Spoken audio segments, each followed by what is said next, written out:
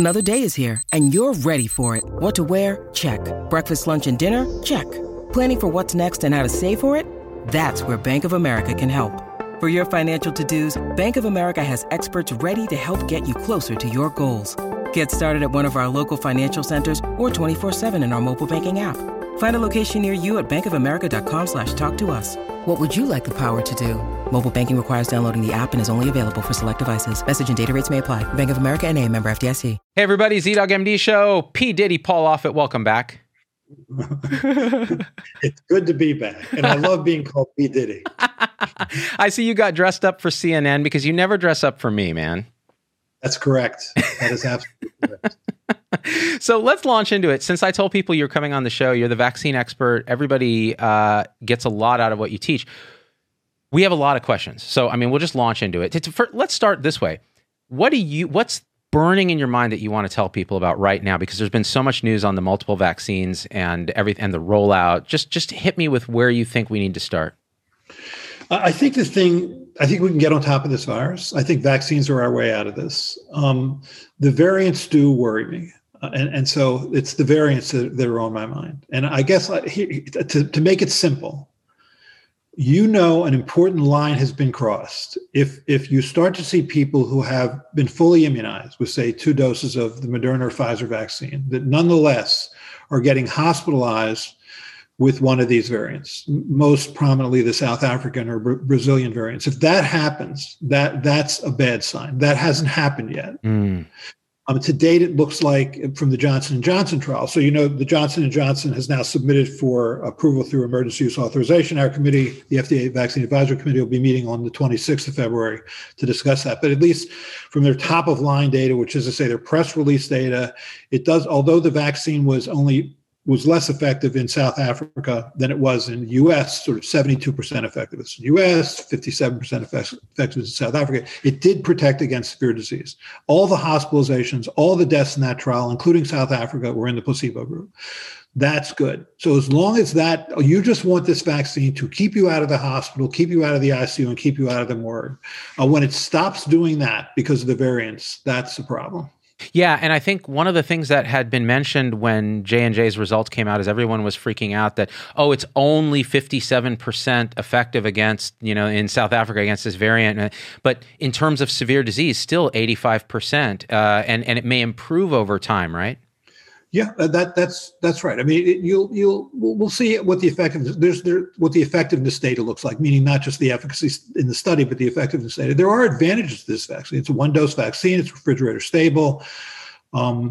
It hasn't been mass produced a lot. I think they only have about 6 million doses available at the time of launch, but assuming it gets approved. But it's everything, any weapon that you have in the fight against this virus is of value. And it's an adenovirus vector vaccine, which means it's using a human adenovirus to deliver the double-stranded DNA, correct? So this is something that came up. This double-stranded DNA then does enter the nucleus of human cells and gets transcribed into mRNA and then translated into protein in the cytoplasm.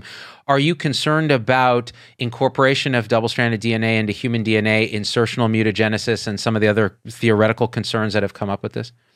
I mean, we have other DNA viruses that infect us that don't do that. So no, the answer is no. Yeah, because the natural viruses that do this don't cause massive problems the way you would. Including adenoviruses. I mean, adenoviruses are a common cold virus among other infections, but they don't do that either. And those are replication-competent viruses. Correct, right. And these adenoviruses that we're using in the J&J vaccine are replication deficient. So you give a bunch of adenovirus, it doesn't replicate, but it injects the instructions to make spike protein, correct? Exactly right. Yeah. Now, how does this differ, and we'll get into variants, but how does this differ from the Novavax approach, which is a purified protein, spike protein with an adjuvant? Right. So that's made in a manner very similar to Flublok, which is to say you use a baculovirus expression system to express one protein. So now you're giving the protein. You're not giving the gene that makes the protein. You're giving the protein itself, adjuvanted with an adjuvant actually very similar to one of the adjuvants used in Shingrix. So we'll see if you ask the question sort of at the beginning, before you knew anything about efficacy data or effectiveness data, what vaccines seem to induce the highest titers of virus-specific neutralizing antibodies? It was this vaccine, the Novavax vaccine. which, looked promising in preventing mild, moderate to severe disease at the level of 90%, was their data. But again, all press release data. They haven't submitted for approval, so we'll see when we get to look behind the curtain. One other thing I'd like to say, though, is that the FDA process is remarkably open. I mean, we will get two documents. We'll get the submission by in the case of the Johnson & Johnson trial, we'll get the 100-page submission from Johnson & Johnson. The FDA will also put together a 100-page, review of all their data. So those 200 pages will end up on the FDA's website before we meet. Our meeting is open to the public. It's available for public comment. So you get to see the data just like we see it. Got it. Yeah, it makes a lot of sense. And I got to say one thing before we go on, but because I want to talk about variants, I want to talk about the 2-dose Johnson & Johnson trial that's ongoing, et cetera. But I got to say this. So I'm now 48 hours out from my second Moderna dose. And I got to say, Paul, man, about 8 hours after that second dose, my ass was kicked and I couldn't sleep. I had fevers, rigors, body aches, headache. I mean, full on man flu, like the kind where my wife makes fun of me because she got the same thing and had a mild headache and I'm just man fluing away. I mean, is there anything you can say about this? It's really about the immune response, this sort of B-cell clone army firing up and inducing interferons and cytokines, right? Yeah, this is just your immune response responding. I too, I had Pfizer, and after the second dose of the Pfizer vaccine for 48 hours, I had fever and fatigue, which I handled, by the way, by constant whining. I recommend this. It works well. My wife really appreciated it. Women are so used to men whining about man flu, that this was not, is this interesting though? Did you reframe it in your mind instead of like, oh, I'm infected? And I was more like, oh, this is actually a good thing. So I'm still going to whine because I'm a man, but Yeah, well, actually, that reaction is less common in people over 65. So I'm over 65. So I'm thinking I'm not going to really suffer that, but I did. So I'm thinking this is a good sign. Yeah, that's wonderful. So back to this thing. So the variants, you wrote a JAMA piece recently that I thought was really fascinating about how we can think about new coronavirus variants in relation to the vaccines. Can you kind of walk us through a little on your thinking and why you're concerned or not concerned about it? Sure. So just sort of in general, so this is a bat coronavirus. This is not a human coronavirus. It has never really adapted itself to the human population. It did initially in Wuhan. Then the first variant arrived. It's either it started in China or it started in Europe, but that was the first variant. It doesn't have a city or a country name. It just has a number designation, which is a D614G variant. That's the common virus. That's the one that Tony Fauci will refer to as wild-type virus. That's the one that's predominant in the United States and most of the world. That was variant number one. Then, as this virus continues to adapt to growth in people, it will continue to create variants. And so the critical question that you have to answer is not whether variants will be created. Of course, they'll be created. The question is, will they be functionally different? Meaning, will they be more contagious? Will they be more virulent? And most importantly, will they escape recognition by vaccine-induced immunity? That's what you really worry about, because our way of getting herd immunity, population immunity, is only with a vaccine. And if the virus truly escapes that, that's a problem. And flu does. I mean, flu essentially does that every year, which is why we need a yearly vaccine. Think about how hard it's been to mass produce and mass distribute and mass administer this vaccine. Imagine if we had to do this every year for an entire adult population. It would be hard. Yeah, really difficult. And so this idea of how do we measure? So the variants, if they produce mutations within the receptor binding domain of the spike protein that is more the action area of where these neutralizing antibodies work, how are we going to know when that happens? How are we going to measure it? What are these neutralizing antibody assays? How are the companies kind of monitoring this and the government? Right. So what you do is you take, you have so-called polyclonal sera, the kind of sera that's generated after you're naturally infected, or the kind of sera that's generated after you're vaccinated. And then when you isolate these variants in the laboratory, you can then see whether or not you can neutralize that virus with these antisera or not. And so with the UK strain was still sort of fully susceptible to neutralizing antibodies generated by natural infection or immunization. So people didn't worry about the UK strain escaping vaccine specific immunity. But that wasn't true with the South African strain. The South African strain was less capable of being neutralized by those antisera from natural infection or immunization. So then people were frightened. Will this escape recognition in a real world situation? Meaning, once people are immunized and then infected with the South African strain. And so far, probably the data that are best on this is the Johnson & Johnson data, where they did a study in South Africa where the South African strain, not shockingly, is predominant, and found that you were protected against severe disease. That's good. And it's well, because remember, this protein is 1,173 amino acids big. It's got a lot of different epitopes on it, and so you have to really affect all those epitopes. Now that said, the South African variant is pretty much resistant to like the Eli Lilly or Regeneron monoclonal antibodies. So now you're just looking at one little epitope, and if that's changed, then you've lost for your monoclonal antibodies. But that's the advantage of polyclonal sera. I mean, you're recognizing many different epitopes. And so then the critical question is, how many epitopes need to change, meaning immunologically distinct regions, before polyclonal sera don't recognize this anymore? And that, to me, matters in the real world. You'll know that it's critical when people like me, who've gotten 2 doses of vaccine, are hospitalized if I'm exposed to the South African strain. Okay, I'm gonna try to unwind this a little bit so I understand. When you say polyclonal sera, you're talking about antibodies to multiple, when you say epitopes, you're talking about little sites on that protein, and polyclonal antibodies can be generated by natural infection or by vaccine. Monoclonal antibodies are just single epitopes, and that's like the Regeneron and things like that. And what you're seeing is it's probably easier to escape for a virus to escape from a monoclonal antibody. It's just one site that needs to change, as opposed to the robust immunity you get from spike protein generated antibodies that are polyclonal from vaccine and natural infection. And the idea is you can then see, all right, are we going to start to see hospitalizations? Because that's the business end in doubly vaccinated humans, because again, what we're seeing in the trials is severe disease, hospitalizations, et cetera, actually prevented in Johnson & Johnson, in Novavax, and in presumably the Moderna and Pfizer, correct? Correct. Yeah. And I think that's really good news. There was another thing, by the way, Dr. Fauci said on TV the other day, and it was scary the way he said it, but if you look a little closer, it's actually not that scary. He said, if you look in South Africa, people can get infected twice with the South African strain. That natural infection didn't appear to protect against reinfection. But if you really look at those data, what really happens is when you're first infected, you can have mild, moderate, or severe disease. But on the second infection, you invariably at most had mild disease. That's all you care about. You just want natural infection to protect against moderate to severe disease. And as long as you can do that, then you can mimic the immune response caused by natural infection to protect you against moderate to severe disease. That's true of many viruses, actually, where the first infection, will cause more severe disease, but the second one won't. And that's all you care about here. And that was true of South Africa as well. So I really need to double down on what you're saying, because this is where I think the press loves to make us feel terrible. And you're an optimist. I'm an optimist. I think we're seeing the end of this thing. And what you're saying is, yeah, okay, let's say you can be reinfected with the virus, but the second infection is going to be mild. It's the same. That second Pfizer, or the second Moderna dose I got made me feel symptoms, right? But I'm not. If it were a virus, I probably would have brushed it off quickly. I would not have been hospitalized, and that's what we care about. If we can vaccinate or naturally expose, which we don't want to do because of all the downside of that, the entire, the herd immunity levels of population, then the thing is done as a concern for the most part, right?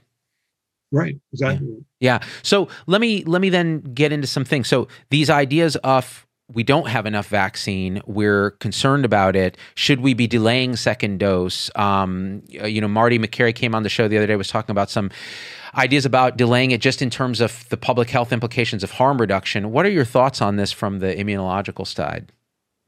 Right, so a lot of people have weighed in on this along the lines of, let's just give one dose and then we'll eventually get to that second dose. Because that way we can protect more people. I mean, major people like Stanley Plotkin, who is, the inventor of several vaccines and is the editor of the book Plotkin's Vaccines. Tobin's Spirit Guide. Halsey, yeah. Halsey, Ashish Jha, Bob Wachter, from UCSF. I mean, major smart people have weighed in on this. And here's their thinking, and I'll tell you why I think the thinking is flawed. Of Stanley Plotkin, who was my boss for many years, and who, if I'm disagreeing with him, I'm probably wrong, just so we're clear. But the thing is, okay, you have a theoretical million people, you have 1 million doses of one of the mRNA vaccines. If I gave 2 doses to 500,000 people, then 95% will be protected, or said another way, 475,000 will be protected.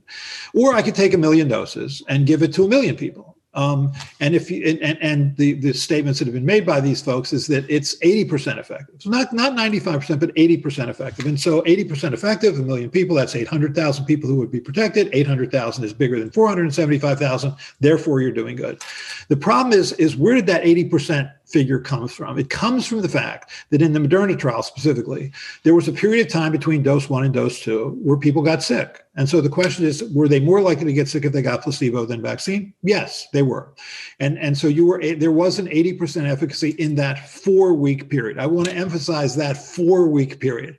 So you don't know, because everybody got a second dose, how long that would last. But you do know from the phase 1 data that you had a much bigger, more vigorous response after the second dose, far greater quantities of virus-specific neutralizing antibodies, and you developed a T-cell response, at least a detectable T-cell response, which suggests immunological memory. Or said another way, 2 doses of the mRNA vaccines will, but without question, give better, longer-lasting immunity than 1 dose. Now, everybody who has stood up for this 1-dose strategy says that. Nobody's arguing that this is anything other than a 2-dose vaccine. And the CDC, to make some room for this, has said, okay, you can get your second dose 6 weeks after the first dose, as long as 6 weeks after the first dose in sort of extreme circumstances. Or said another way, 3 weeks longer than you would for the Pfizer vaccine, or 2 weeks longer than you would for the Moderna vaccine. That's fine. I mean, if you wait a few extra weeks, that's fine. But when you do this, when you send out this message, and I can tell you, I just got an email from somebody who went from NBC that tells me this is already happening. Some people are going to hear 1 dose 80%, 2 doses 95%. Yeah, close enough for me. I'm good, Right. And plus, I had some symptoms with that first dose. Exactly. And so Yeah. I've heard that it's worse for the second dose. Why don't I just stay where I am? And then you're going to have a lot of people out there who've just gotten 1 dose. It's also hard to get back for the second dose. Even the shingles vaccine, which is a 2-dose vaccine, times 0, then 2 to 6 months later, 25% of people don't come back for that second dose. So let's assume that that's going to be at least true here, because it's hard to get this vaccine. It's not that hard to get the shingles vaccine. So now you're going to have a lot of people out there who are partially immune for a shorter period of time. That is a great way to create variants. That's the way you create a variant in the laboratory. You give a lower quantity of neutralizing antibodies, thus sort of crippling but not killing the virus, allowing it to escape in a sense. And when it escapes by mutating. So I just think it's a way of increasing variance. I think it's a way of having a lot of people out there who aren't going to get that second dose. And I think that is a major mistake. It's a messaging problem more than anything else. So this is great, because these are 2 different spins on harm reduction, the Paul Offit spin and the Plotkin spin. And I think it's great for people to be informed on this, because one of the interesting things that'll happen is you'll have people that are singly vaccinated with a 2-dose vaccine, and then you can see some months later who is hospitalized, if people are hospitalized, and if they were single dose, double dose, or unvaccinated. And we might get more information in a few months too that'll ultimately answer, at least go some way towards answering this question.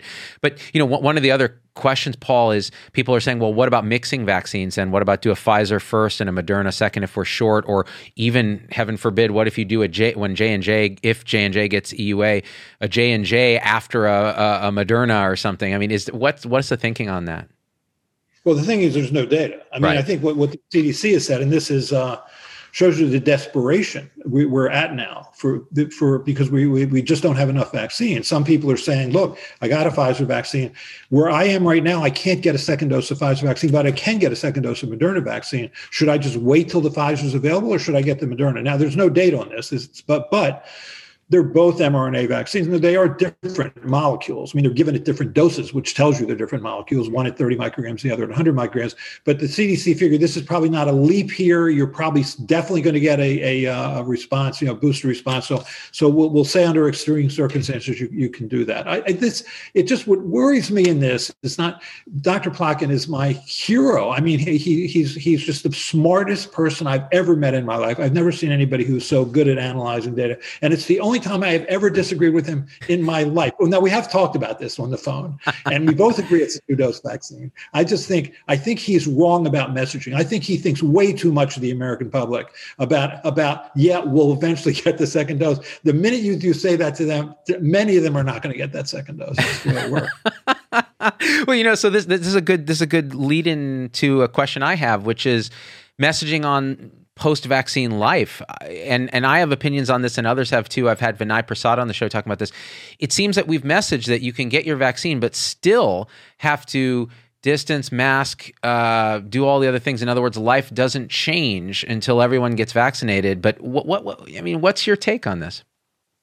Well, you can take through the selfish or altruistic view. The selfish view, which most people are willing to take, is the vaccine is not 100% effective. It's 95% effective. So you can assume that you're one of those 19 people, but you might be one of the 20 people, that 1 in 20. You might be that 1 in 20. And so protect yourself while this virus is still raging. Wear a mask, social distance until we get on top. Also, it's interesting. There was a study done in Norway in 1999, 2000. It's going to sound counterintuitive, but when you think about it, it's not. Obviously, you were least likely to get measles if you were vaccinated, living in a highly vaccinated population. But you were more likely to get measles if you were vaccinated, living in a relatively unvaccinated population, than if you were unvaccinated and living in a relatively vaccinated population. Meaning, the more likely you are to be exposed, the more likely you are to get sick, because no vaccine is 100% effective. And or you could take the altruistic view, which is I still might shed virus, and so I'll wear a mask to protect others, because most people don't care if they're asymptomatically infected. Oh man, that's really interesting. Yeah. I guess it's a question of two. How do we get back? How do we really motivate people to get vaccinated when some of them just don't see the value because either they've and actually that becomes an important question. People who've had COVID. Now, should they be deprioritized in the rounds of vaccine, even if they're at high risk, or should they be getting it just as the same as everyone else, since they probably have some neutralizing antibodies? Well, the recommendation is that everybody gets vaccinated. I mean, everybody who's in those groups, 1A, 1B, 1C, as we move along, gets vaccinated. It's a worst case scenario, you get a boost. I think, you could probably make, again, no data for this, but you could make a reasonable argument. If I've already been naturally infected, wouldn't that first dose serve as a boost? Do I really need a second dose? And again, no data, but that is a perfectly reasonable thing to say. There actually are starting to be some data on this, and that is a reasonable thing to say. It's just that is not currently the recommendation. There actually was a little data on this in the Pfizer trial, because the Moderna trial excluded people who were previously infected, but the Pfizer trial didn't. So there were people who were naturally infected who then got sick. And so the question is, were they more likely to have received vaccine or placebo? And the answer was they were more likely to have received placebo. So there were actually only just a handful of patients, there were 8 patients, but 7 of them who had previously been infected were in the placebo group that got sick, and only 1 was on the vaccine group. So it showed you that there was a benefit to boosting, but you could argue 1 dose might have been enough.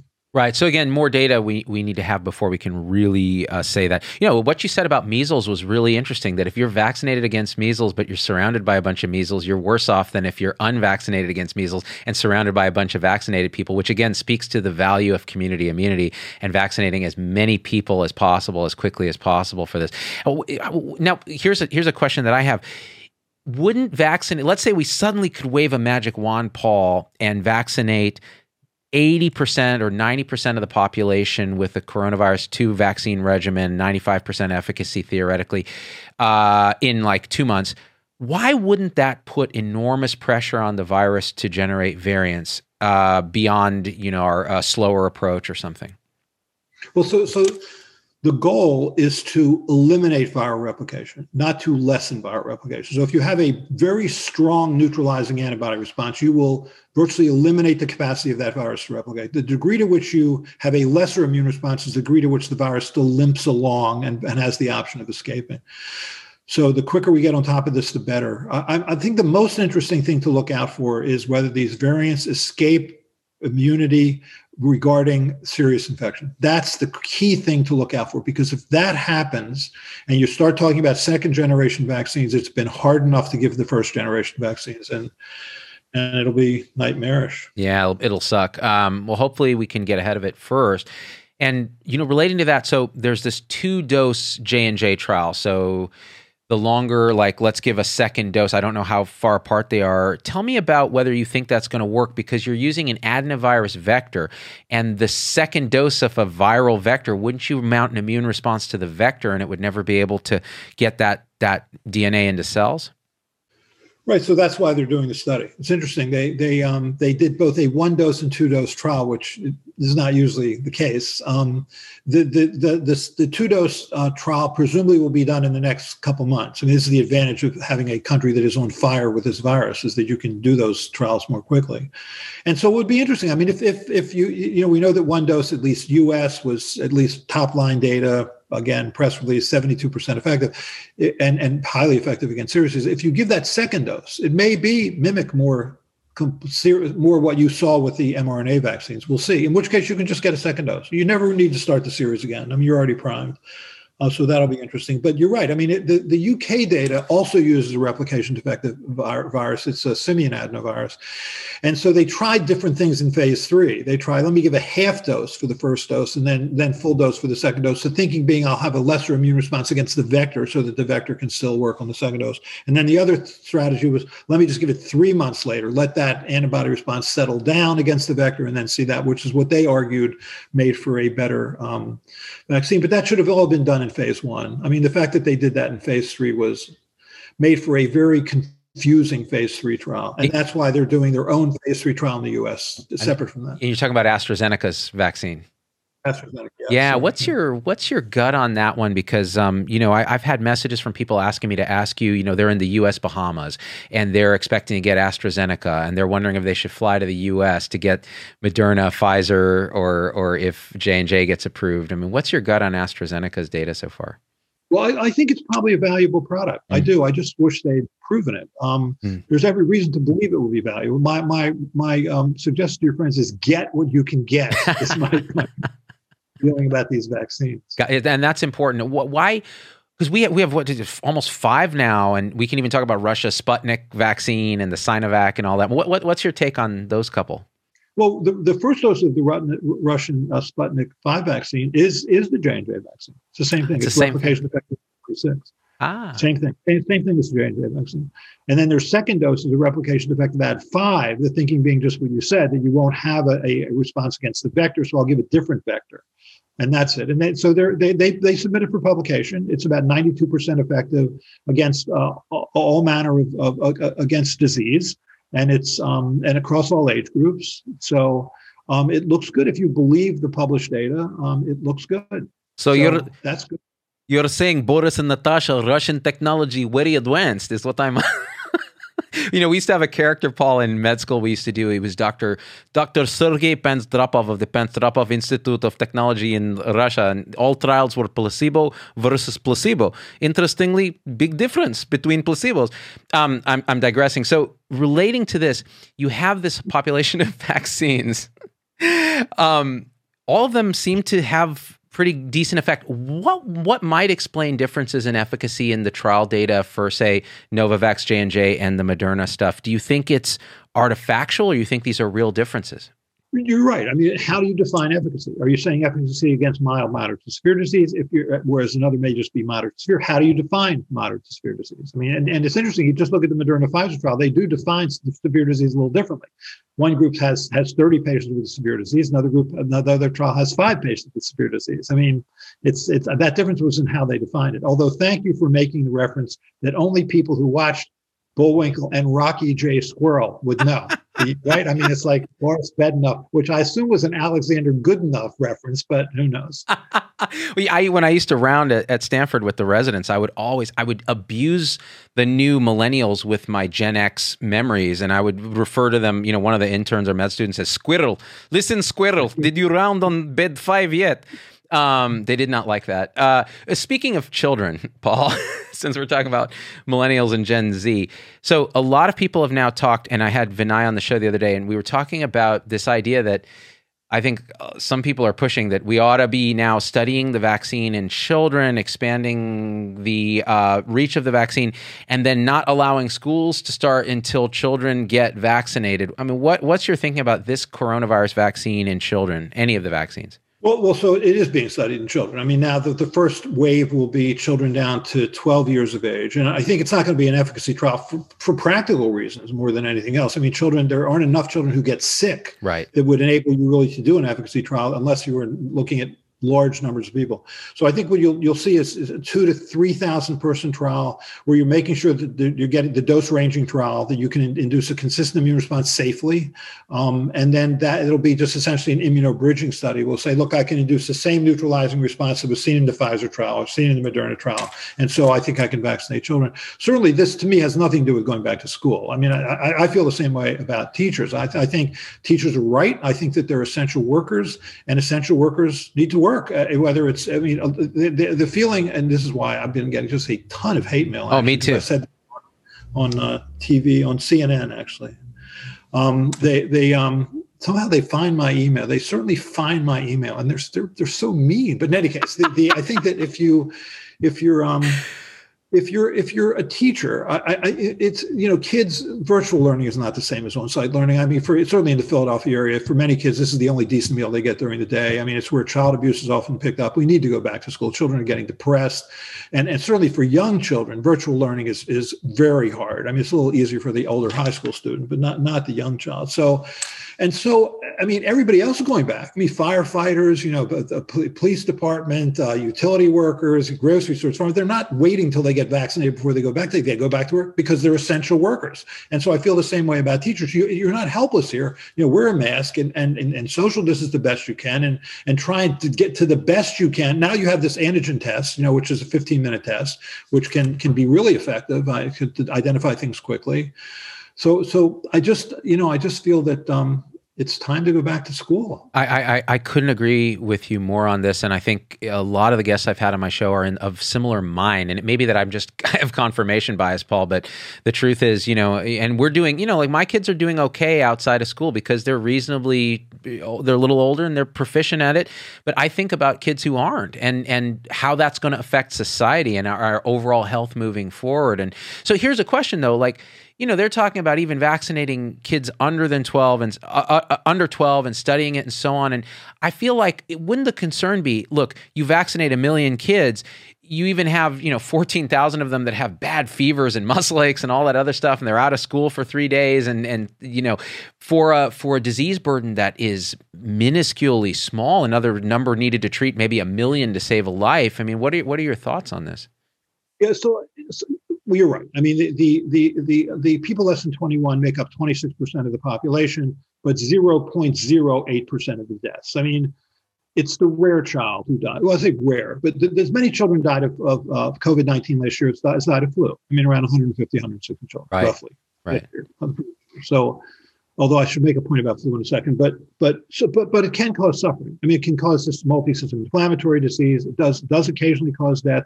If you can safely prevent children from getting this virus, then prevent it. I'm all for that.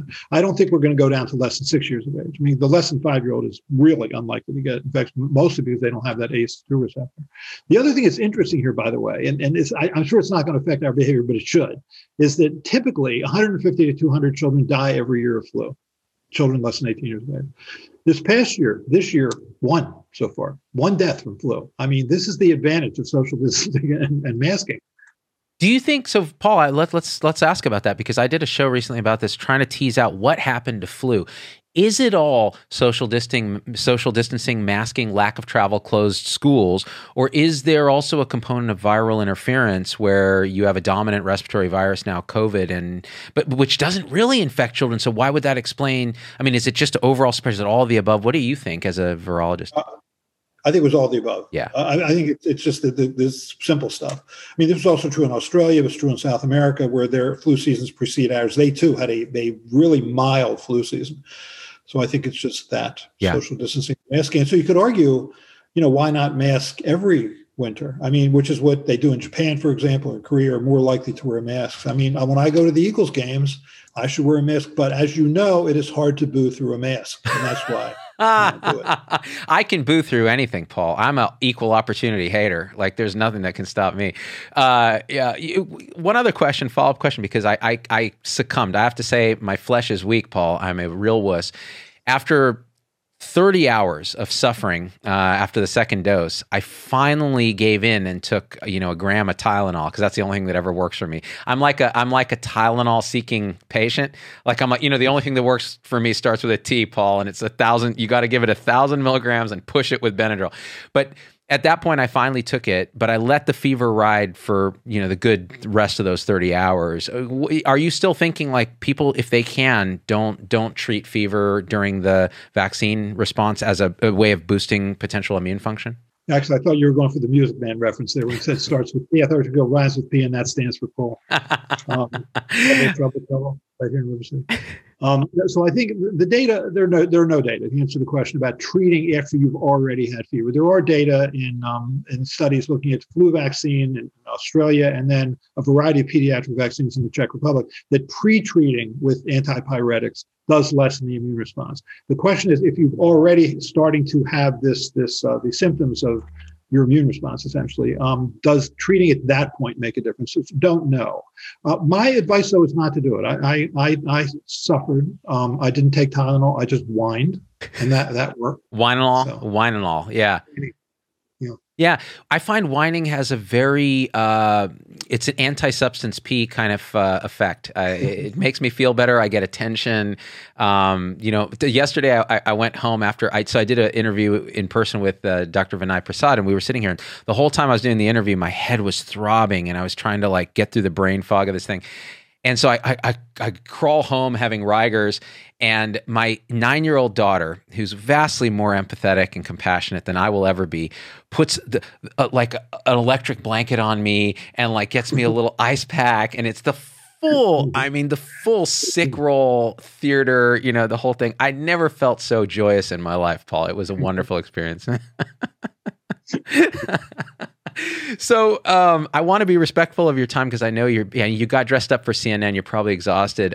Were there any other sort of parting things you wanted to say that you can't typically say in your soundbite media appearances? No, I really do think things are heading in the right direction. I'm always a little uncomfortable when you look at these sort of national television shows and they just hang crepe. I mean, it's like the variants, and it's just we can't get vaccine out there, and these people are having side effects. It's just like, we're all going to die. I mean, just crawl in a hole and die. And there's so much reason to believe, or so many reasons to believe that we're going to get, but you have 2 vaccines that work. You have 3 vaccines coming on the market. You have we listed as 26 million people infected, but that's just people who've been tested and found to be infected. I mean, we do antibody surveillance studies. That number's off by at least a factor of 3. So it's at least 75 million people. That's 20% of the population that's already essentially immune. We've already got more than 3.5 million doses out there. I mean, that's another 10% of the population. I'm sorry, 35 million doses out there. So that's 10% of the population, which at least are getting some immunity. And so, you're already starting to build up immunity, and it's going to get warmer. And you have an administration that cares about things like, modeling good behavior on social distancing and masking. So I think there's every reason to believe that things are just going to get better and better. I do. But again, as I said earlier, I'm an Eagles fan, so you probably have to you're doomed. We're all doomed, Paul. And again, I think it's the media loves. I watched some actual TV news the other day for the first time ever, and was shocked at how they would say, "Well, it appears death rates are dropping around the country, but the worst of the pandemic may yet be to come." And then some mumbling about variants. It's really. It's really too bad that positivity doesn't sell, Paul, because honestly, I think if none of us ever watched the news for the whole pandemic, our mental health would be vastly better. We probably would have gone on with business and would have auto-regulated our behavior in a way that would have improved outcomes. But I may be crazy. Man, P. Diddy, every time you come on the show, I get this rush of dopamine, and so does the audience. I really appreciate it, man. Anything you're doing for fun these days in quarantine? No.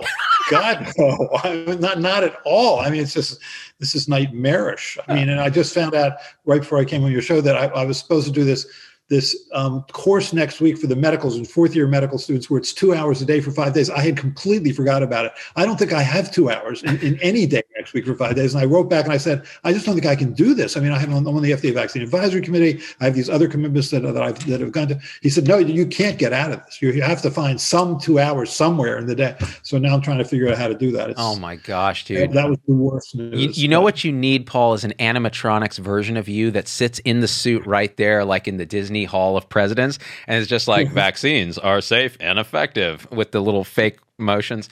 Paul, well, I know your time is so valuable. I so deeply appreciate it that you give it to our audience because they benefit from it. I can't tell you how many emails I've gotten from people saying your interviews with Paul have convinced me to look at that vaccine and get it. And I was very skeptical, and skepticism is great. And it's good to be able to talk about it and get past it. So first of all, this is my most fun interview. Anybody who makes a reference to Rocky J. Squirrel or Bullwinkle Moose, wins my heart. Placebo versus placebo, Squirrel. Guys, I love you. Share the video, become a supporter or don't. Thanks to Paul Offit, and we are out. Peace. Oh, man. Thank you, Paul. I appreciate it. Hey, it's Dr. Z. Thanks for getting through the whole episode. That's a huge accomplishment. And so at this point, I just got to ask you for a few favors because it just helps us so much if you leave a review on your favorite podcast platform and subscribe. It just really helps the algorithms to get this message out to others. The second thing is email me, hello@zdogmd.com. I get all these emails personally. I can't respond to them all, but I need to hear your voice because especially on podcast, we don't have a comment section. And I want to hear how this episode affected you, what you'd like to hear in the future, what you think we got wrong, what we think we got right, anything, or just say hi. So that's really powerful. And the third thing is, financially, it helps us a lot to support the show in any way you can. And if you go to zdogmd.com/supporters, you can join our supporter tribe on your favorite platform, YouTube, Facebook, Instagram, wherever. What that will get you on those platforms is live shows with me that are exclusive for supporters and access to our Zoom meetings where we talk about awakening realization and we share with each other our own experience. It's a powerful group effect. It's a community, really. And we support and love each other and share, again, through our own experience, how we're waking up. So, and that ripples out into systems, into transforming healthcare and education and government. So it really starts with us. So join us there if you can. Again, zdogmd.com/supporters. And I'm so grateful to have you with us.